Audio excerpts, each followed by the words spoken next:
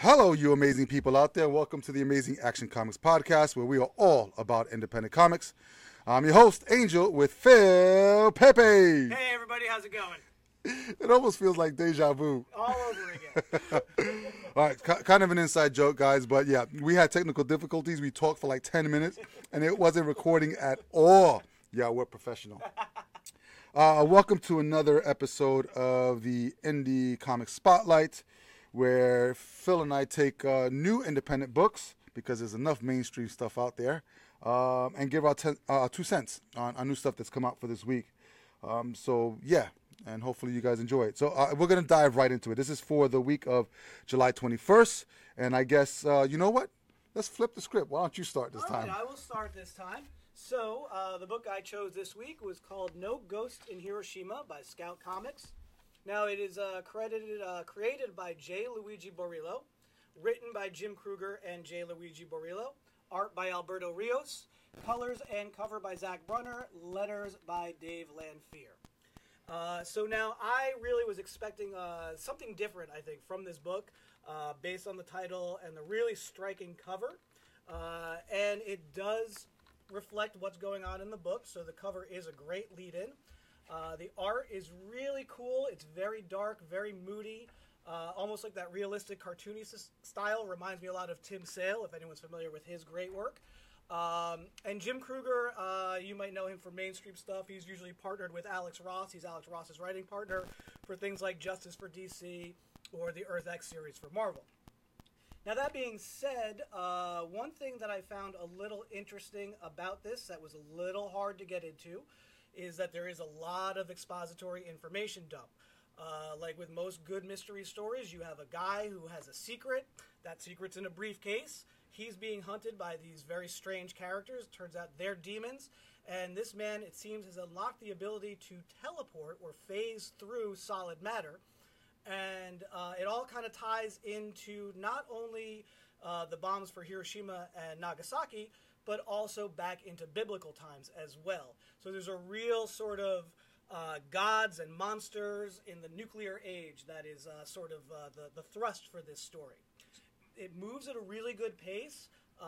Some of the scene transitions were a little ishy for me, but it did not deplete the enjoyment of it. And as you kind of go through with this guy with the briefcase and he lands in the hospital, there's a young protege of his who is given the briefcase. He goes on the road to figure out what's going on as he's listening to this guy's recordings. He picks up a female friend along the way who may or may not be his girlfriend. We'll probably find out more as the story goes on. Again, there's some vagaries here to help pull you through and want you to keep going. So, wait, so is it the guy that's the lead, the protagonist, or whatever it is he the one that's from biblical times as well? No, I don't think anyone's from biblical times. It's just that this doctor that we start off with, who's confessing to a priest, is doing these experiments and these studies based, again, off of the Fat Man and Little Boy bombs for Hiroshima and Nagasaki, the atomic bombs. And he's using that to sort of tie this into almost a concept that we've seen fairly recently in some media. Nuclear explosions have opened the door to allow demons and gods and monsters to come into our world. So that being said, does it explain how he got his power? Did he get his power from the bombing, or you get a sense that he got it from the experiments that he was doing? Got you. But again, that is sort of, I think, a reveal to come later in the story, the exact hows and whys and whatnot. Because in this audio recording that our protagonist that we now follow, the younger protege, the guy, the doctor who he got the briefcase from, starts to kind of explain all this stuff, says that there's a shard of rock that's actually from a battle between God and Satan from way back when in that briefcase. Holy and Christ. Then again, how this all kind of ties into like the atomic age. So really good setup. Really interesting mystery, really cool, moody art with some dark colors with some real nice pops of color in there. The thing that threw me by the end of this book, though, expecting, to be continued in issue number 2, but what you wind up finding out on that last page, continue the story in the No Ghost in Hiroshima trade paperback. So this is an interesting concept for me. I don't think I've ever really seen something like this. I've seen a paperback come out or a graphic novel come out, and then after the fact they'll like reprint the first one. Yeah, firepower. Like firepower. I've never quite seen a single issue floppy comic come out and say, okay, for the rest of the story, get the collection. So it seems like this is basically just a preview for an original graphic novel coming out at some point in the near future for No Ghost in Hiroshima. Really interesting concept, which makes me feel, though, that this as a single comic is a little lacking. And I'm almost wondering if this is actually edited down, and what you get in the trade paperback, some of those scene transitions I said that were a little rough, are there maybe pages that are going to be in the trade paperback to help with those transitions. So really cool concept, kind of an interesting way to be like, okay, well now I don't have to follow this for 6, 10, 12, however many issues. I'm just going to wait for the whole thing come out in one trade. Right. So as far as a marketing standpoint, I think it's pretty cool, and I think that really works. And I think I am more apt to actually pick up the trade paperback to get the whole story in one sitting rather than wait for the month to month, because I think as a first issue, while there was a lot of good expository information dump, it felt a little too much too fast, and it wasn't paced as well as I think it would have been if it was actually a serialized, designed for a serialized story. But so I would agree with you 100%, is because we're looking at the page right now, and the only thing that I don't see on the page is a date. There's no release date. Yeah. So if it just says coming soon from Scout Comics, coming soon can be a month, 2 months, 6 months, a year down the road. You would have forgotten that you even read this book. Right, depending on how long that takes. So I agree with you. I think, if they would have did this as sort of like a preview one shot and said, okay, hey, it's going to come out next month, get your pre-orders in for the trade paperback, I think that would have been a much better sell. I think they missed out on an opportunity to be able to give you more information on that. But also a great way, I think, for retailers to gauge interests, right? On if they want to just nut up and order the full trade paperback, they can use it based on sales from this preview issue. Right. So that's if it's in the previews. Right. We don't know when it's coming out. Right. Well, So I'm just saying, like, if somebody, if a customer comes in and grabs it off the shelf, Right. And then they like, oh, okay, then they'll just go to their retailer and be like, oh, whenever this comes out in trade, I want it. Yep. But you don't have to commit to something monthly that, might be plagued by delays or whatnot, know. So I think it is a very interesting concept on how to launch something. A preview single floppy comic goes right into the trade. It's an interesting concept. I hope it works out for them. Sweet. We'll see. All right. No Ghost in Hiroshima. Scout Comics. Go check them out if you're interested. All right, cool. All right, moving on. So, what's funny is prior to the technical difficulties that we had, everything that you just spoke about is what we had spoken about when we were talking to ourselves. Which brings us to the next book. So the next book that we have is called Dark Blood, and it's from Boom Studios. Written by Latoya Morgan, illustrated by Walt Barna, colored by AHG, and then lettered by Anwell Design. All right, so it's funny because Phil and I were speaking about this, particularly about this book, Dark Blood.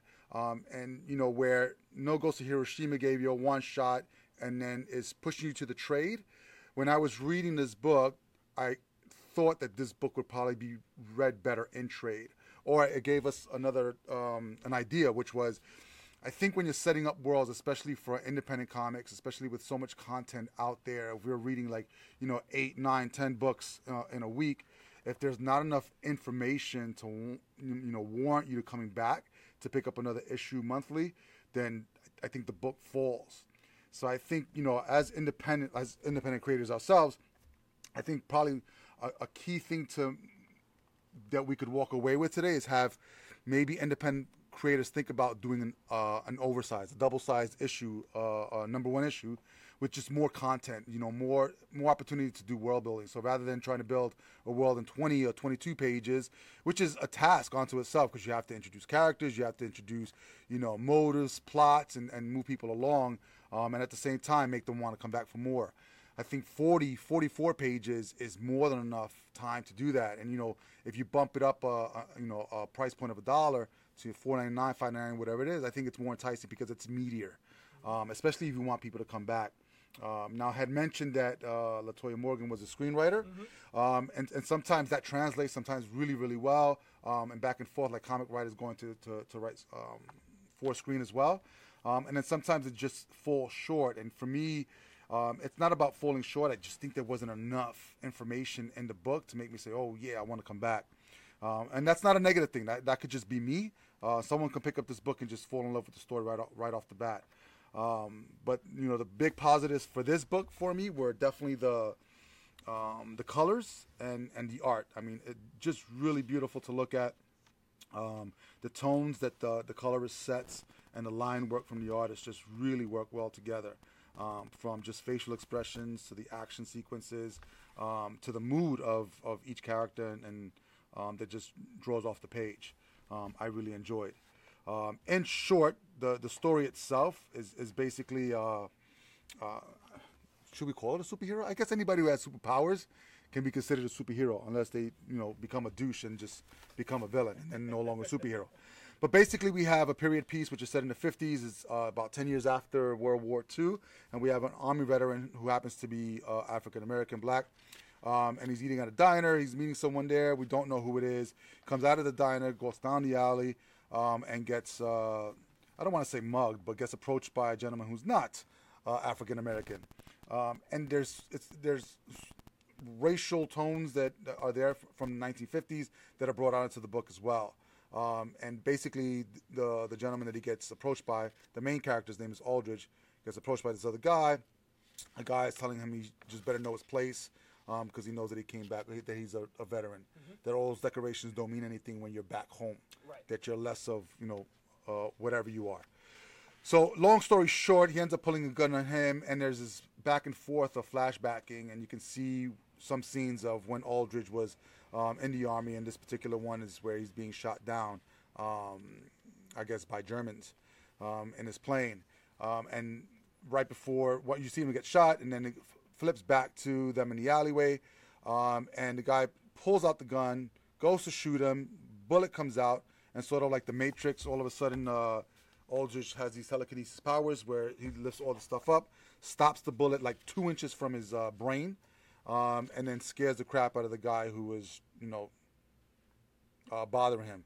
Guy ends up running into the streets like a little girl saying, "Oh, you're crazy," and then gets hit by another car. Where another gentleman comes out who is also Caucasian color, sees Aldridge over the guy and says, "Hey, you, did you cause this?"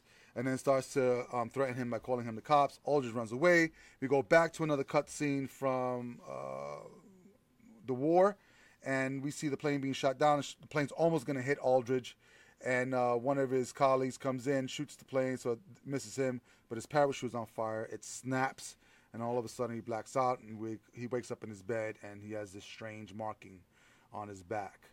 I probably didn't do it as much service as it deserved, but that's pretty much a snapshot of what we got from the book.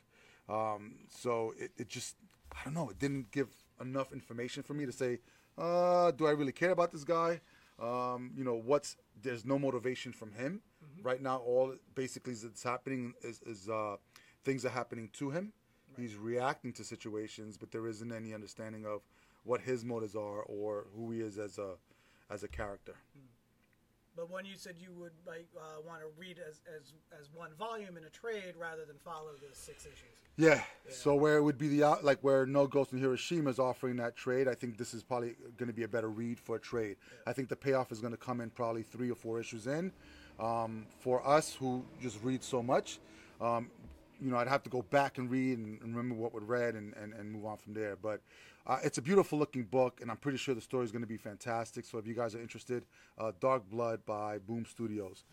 Check it out. Really nice artwork in there, like you said. Some very confident line work. I really like how that book does look. Yeah, it's really nice. All right, cool. Last book is called Siphon, and it's from Top Cow Studios, which is an imprint under Image. I think Top Cow is owned by Silvestri, right? I believe that's he did start it, yeah. Yeah. Oh, there you go, CEO. Damn, I know my stuff. All right, stories by Mohsen Ashraf.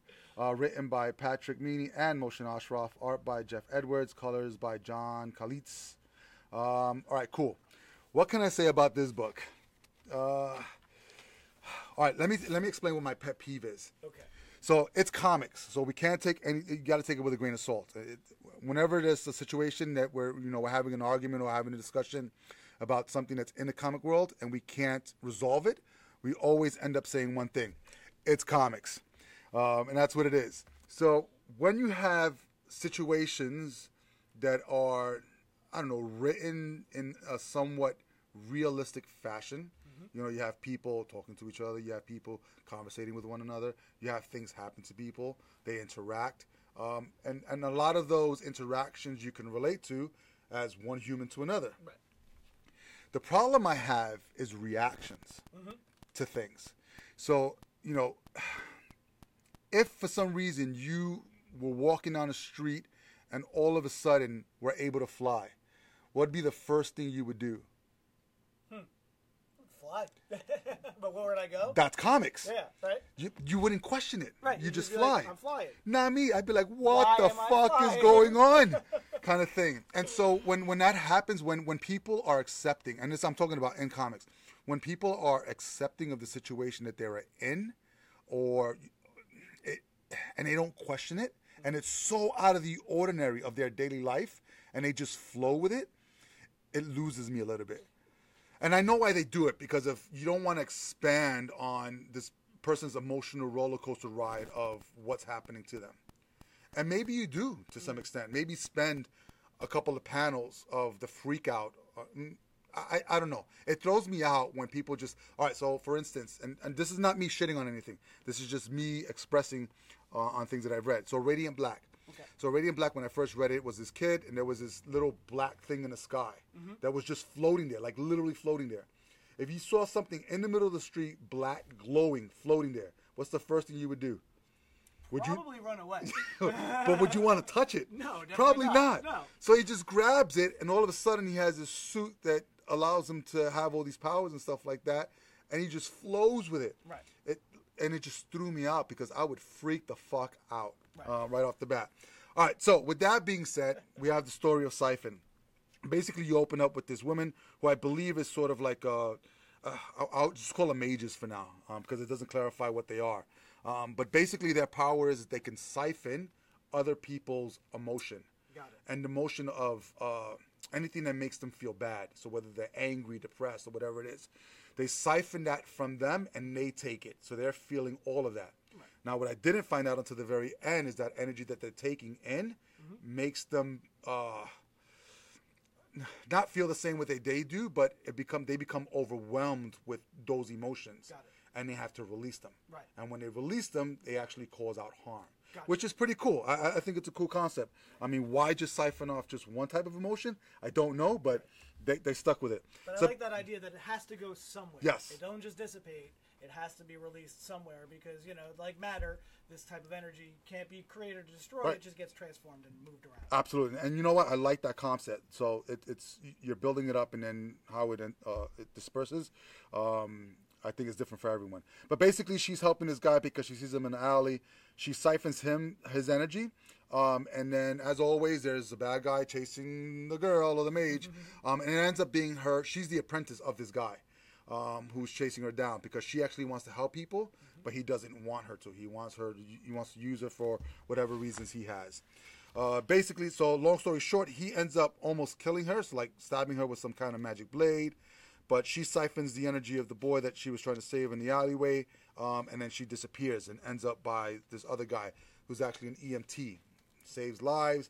And it's funny because I didn't know that EMTs go through sort of like psychological training to be able to read people's emotional states, which is really key for their job. So it was perfect. So she found him. She ends up giving him the power to be able to siphon. And then this is where it kind of loses me because it goes from him, helping this guy, him getting the power, and then all of a sudden being able to use the power through a bunch of panels. With like no training. Nothing. So Instinctually, he knows. it just happened from one page to the next. So I don't know if there was a page missing. I literally went back and forth like 6 times and thought that there was a page missing. And there could be a page missing that had that portion of it in it, but I couldn't find it. So basically it just jumps to that where he meets a girl. And then, so right from here, look. So, and I know you guys can't see it, but I'm showing Phil. So he's talking to this girl because he took her emotion that she was feeling bad. Right. So this is the first time he actually uses the power. He didn't know that he even has it. And then he just sits down and talks to her. He has no idea what's going on or what happened. But then he just sits down talking to her. She is kind of hot, so I get it. And then right from their meeting, it goes right into him using the power. on other people, which was really weird. Yeah. And so basically it ends where the bad guy who actually killed the first mage at the very beginning finds the EMT guy who has the siphon power and is going to say that he wants to train him as his apprentice. Yeah. Okay. So art-wise, you know, another good-looking book. Yeah. The panels are really easy to read. The colors is fine. It works with this book. I didn't have a problem with it at all. I actually liked it. You know, these tones of, you know, purple and hue and stuff like that for the magic work really, really well. Just for me, story-wise, those plot points where for me, it's pacing.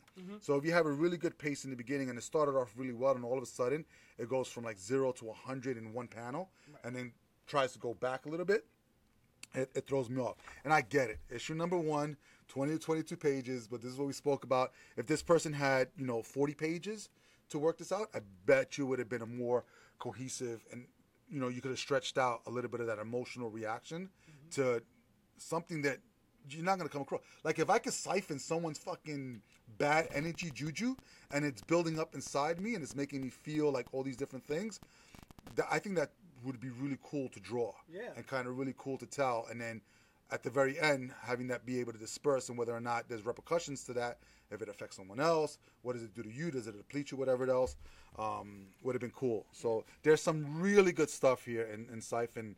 That I'm pretty sure it's going to get worked out on the next couple issues. But for me, it's another trade. Okay. So I'll wait for the trade to come out, and I bet you when I read it in full 5 or 6 issues, I think it's gonna click. Yeah. You know, you touched on something there about how the immediacy with which this character was able to utilize his powers and kind of have an understanding of what's going on. And I think in all 3 of these, I think one of the things that kept jumping to my head was, you know, character building, right? When you read something or when I read something, you know, you kind of try to put yourself in the role of the lead character, and you know, you almost want to find out the answers as they find them out, and in your mind I'm like, is this what I would do in that situation or not? And whether you agree with the character's actions or not, you know, that's up to you as the reader. And so when there is a bit of a lack of discovery because you're discovering all this for the first time, and if the same character that you're reading about is for the first time as well, you kind of want to go along that ride for that person.